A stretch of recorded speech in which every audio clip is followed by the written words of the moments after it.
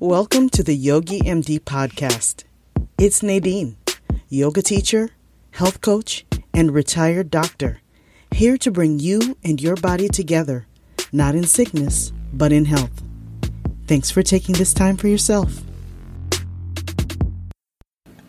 Today, I would like to welcome Bernie Hoffman, a woman who believes everyone has a story and that together we are all part of one story. I so appreciate you being here this evening, especially after a busy work day. Thank you for coming. It's an honor to be here with you and to be part of this grand enterprise that you're trying to put together for the women of the community. So I'm grateful to be here. I love my community, so this was just a very natural evolution for me. It is a labor of love, and I'm enjoying every minute of it. Your passion exudes and literally glows, Nadine. Thank you. It's lovely to see.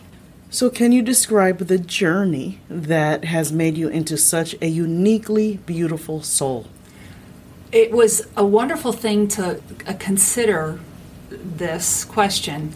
And one word that just popped into my mind was relationships. I really feel more empowered when I'm part of a team and feel confident within that team that if some of my skills and talents don't cover something, the team will do something on their own to cover it. The way that started is with my dad. As a young girl, I remember him as being just a tower of presence. And he was the type of person who the family, the community, his work would turn to if there was a problem that needed to be solved or advice that needed to be given. Growing up as a young girl, seeing that was a wonderful beginning, which kind of led me into my brother-in-law, who took over when my dad passed away suddenly and unexpectedly, when there were still two of us left in grade school. And he really stepped up to be like the father figure to our family. Another man who the family just turns to in times of need and in times of joy, too. His family, his sons and his grandchildren still bring me a lot of joy to this day. So it's really wonderful to have that connection. Teachers also inspired me. I was blessed to have 16 years of really good education. There were teachers present who didn't just teach us to regurgitate facts, but taught us to learn how to learn by sharing their passion for the subject that they taught. They weren't just someone who was there 9 to 5, but someone that there's a few of them that still inspire me to this day. I still see a few of them around. What kind of subjects did they teach? So Mrs. Giddings, you might be familiar with from IJP. She may have been gone by the time your girls came up, but she was there for a long, long time. She taught what's now known as language arts, and so she really gave me a great love of reading and also how to use the English language to present information to clients and also to tell a story. And there was a teacher at Marion, Sister Blaze, a math teacher who just made math come alive. By teaching me how to learn, I still use that presently, even though my education has stopped. Isn't it a wonderful thing how teachers can make such a positive impact at such an early age and long-lasting? Yes, absolutely. Being a catechist and just being an hour and 15 minutes a week in the classroom, I realized what dedication it takes to prepare and to then lead the class and then be present for questions afterwards. And they do this every day, several subjects of a day that they have to prepare for. So it's education is by far the best thing that a child could get. I wholeheartedly agree with you. Yeah. One who can do it with such grace, with such passion, really will help mold a path in so many ways that we can't possibly know. Right. You mentioned your dad earlier, so what type of work did he do in his community? So he worked as the finance guy for a family-owned business, Hollymatic. It was in Park Forest. They made machines that shaped hamburger patties that McDonald's used. Okay. So we're talking way back in the day of the 50s and 60s. It was actually his job that brought the family out to this area because they moved their headquarters from someplace in the city to someplace in Park Forest, and so the family moved south from Oak Lawn to Olympia Fields, and that's how I ended up here. I see. So, what does community mean to you? Community is a very important thing to me. And just to interject a little bit, I had to have you on the podcast because when I think about our small community in Flossmoor at IJP, you come to mind immediately.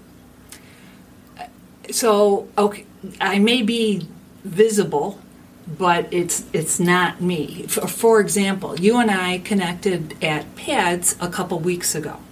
And at PADS, there were 3 RE families who were there to help serve young men and their moms. And so these young men were given very basic instructions. Please just make sure that the beverages are poured so that there's enough that the men can have their beverages with their meal, and that the food goes pretty smoothly. So the line, very basic instructions. These young men took ownership of that and did that and beyond, to the point of they were circling around the tables, making sure that, asking if the men needed anything, cleaning up after the men with the garbage can, wheeling it around. However, it wasn't just one way, because the men in turn were connecting with the young boys and asking them about school, sports, whatever. And you could see the interaction between the young men and the men we were there, who were there as guests. On the way home, the story was told to me by my friend, who's the catechist for these young men. On the way home, one of the young men begged his mom to contact the catechist to say, can I come back and do this again next week? Oh, that's marvelous. Loved doing this. And so community is not one group serving another, or not even everybody working together. It's seeing the good in yourself within community and seeing the good of the others within the community. Oh, that's a lovely way to look at it. This inspired me so much. I thought about this quite a bit. Yeah. So that in a nutshell is community. Okay. So what moves you to serve others with such a grace and with such, you don't hesitate. You always have a ready smile. You always have a kind, you don't see that in everybody. I know you're very humble. You're downplaying how special you are. There's certain people have that thing where I know when I see you, I'm going to be received. I'm going to be welcomed. And I'm sure it doesn't matter how you're feeling inside. You're always willing to extend that. And I just think that's such a gift. So I'll tell you a story of my husband's aunt, Aunt Helen, who's a Franciscan nun. And last year she celebrated not only her 70th Jubilee as a Franciscan nun, but also her 90th birthday. And so one of the cousins had a large gathering of family and friends at her house in celebration of these events.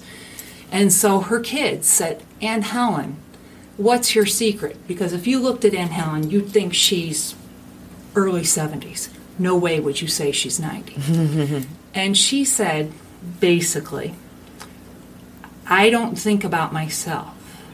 When I serve others, I come out of myself, and I'm not worried if I woke up this morning, it was a little more difficult for me to get out of bed, or my eyesight may not be as good as it used to be. When I'm serving others, I'm focused outward and not inward. And that's basically how I've lived my life, paraphrasing what Aunt Helen said. So you see this grace, and also the grace of my mother-in-law and Mike's other aunt, and it just rubs off. And so it's not, I'm telling you, it's not me. Because if it were me, it would not be a pretty thing. But it's you and them and those kids and the padscast. Everybody around just has something to bring to the table. And I am inspired by that. And so... Do you think you maybe subconsciously choose to look for the good in others? So probably if you were to ask what my leanings were religiously, Ignatian, where you see God in all things. So yes, probably, yes. And part of that is, because of the catechist and the material I have to disseminate to the kids, and part of that is very close friends that have a great effect on me, and part of that is just grace. I have no other way to explain it. A vessel of God? It's just, God is just abundantly all around. Can you please tell us the work that you're involved in at IJP, Infant Jesus of Prague? So this Saturday, Service Saturday, is a volunteer group that kind of comes together the second Saturday of the month. This Saturday we're going to Restoration Ministries to work at their food pantry. And that's a lovely thing. A couple of my very close friends coordinate everything, and I show up, and all I have to be is a worker bee. You tell me what you need me to do, and I do that. And it is mothers bringing their kids to this also to help out, whether we're at Restoration or we're at St. Inez Food Pantry or we're at Respond Now. And so I love seeing the next generation being brought into the fold on that. I mentioned I'm a catechist, which is a great gift. Every year there's 10 to 15 kids entrusted to my classroom. And I can't tell you the blessing to be part of that and then watch them develop from that point in the future and to see them as, young adults doing amazing, amazing things. Don't you think that it's really up to us as the adults to provide that vision, to provide that guidance to the younger generation, to let them know you are not alone in this world. It's not all about you. You are part of a community, and what you do impacts others around you. And you can make such a difference, even though you may think you're not making a difference. Even something so small as, I'm coming back to it again, as I mentioned earlier with you, connection, a smile, a look. Something that small can make such a difference in someone's day. And sometimes you don't know you're planting seeds. Sometimes you don't know that you're making a difference when you're serving. So we had an exercise in class a few weeks ago, and I gave them each the list of everybody's name in class. And I said, even if you don't know this person, because they come from Flossmoor schools, they come from Homewood schools, and some go to schools in the city sometimes, so they may not know each other very well. There's a couple kids who are first time in the RE program this year. Find something that you are thankful for, even if it's, I want to get to know this person better. So they each wrote their little blurb about each one, and then they turned it into me, and I have this program where I can take the phrases and I can put it in a picture. And so I chose a picture of a star with a trail after it and put those phrases in there. And so when I distributed them their cards, I said, look, you are the star that God loves you, but also see the trails that come off of the effect you have on others. And from the first day in class, when we go out somewhere, I say, hold the door for the person behind. Now I don't even have to say anything. They're just holding the door, sometimes for everybody to go out. In the spring, my partner, Angela, the other partner catechist, Angela Murray, and I guide them into doing living stations. And we take this crazy bunch of 7th graders and have them lead the community in the Stations of the Cross. In like 3 practices, we watch them from not knowing what's going on to taking ownership that day, to where I just stand back and I say, okay, we're doing scene 2 right now. That's it. And they go and they do everything. So watching them develop from start to finish and watching how they interact with each other to help each other in that development is pure gift. Pure gift. And it's my hope that in turn they'll share that, whatever their gift is, with others. Because we all have a gift. We all have something to give. Absolutely. We are all pieces in a puzzle. And everybody has their own fit. Everybody's different, but they have their fit together. If there is one piece missing, that picture is not complete. So everybody has to be part and share and be present. That's marvelous. I noticed that you are inspired by nature. Why and how is that? So if you're outside our general area early in the morning on first week of May, and if our windows are open, you might hear me scream, hummingbird, because it's such a joy. We have a garden. It's kind of crazy garden, but we gear it towards encouraging hummingbirds and butterflies. So when I see that hummingbird come to take advantage of the crazy chaos, it's just very exciting to watch the beauty in the world just naturally occur right before your very eyes. Caterpillars. We grow butterfly weed to feed monarch caterpillars. And so I love seeing them, taking pictures of them. First year we did it, we didn't realize how lucky we were. We saw from the birth of the caterpillar out of an egg to a caterpillar hatching from a chrysalis. That was, we haven't seen something like that since. But it's to watch that life cycle and to watch the transformation from egg to caterpillar to butterfly, kind of like we transform throughout life, is just a beautiful thing.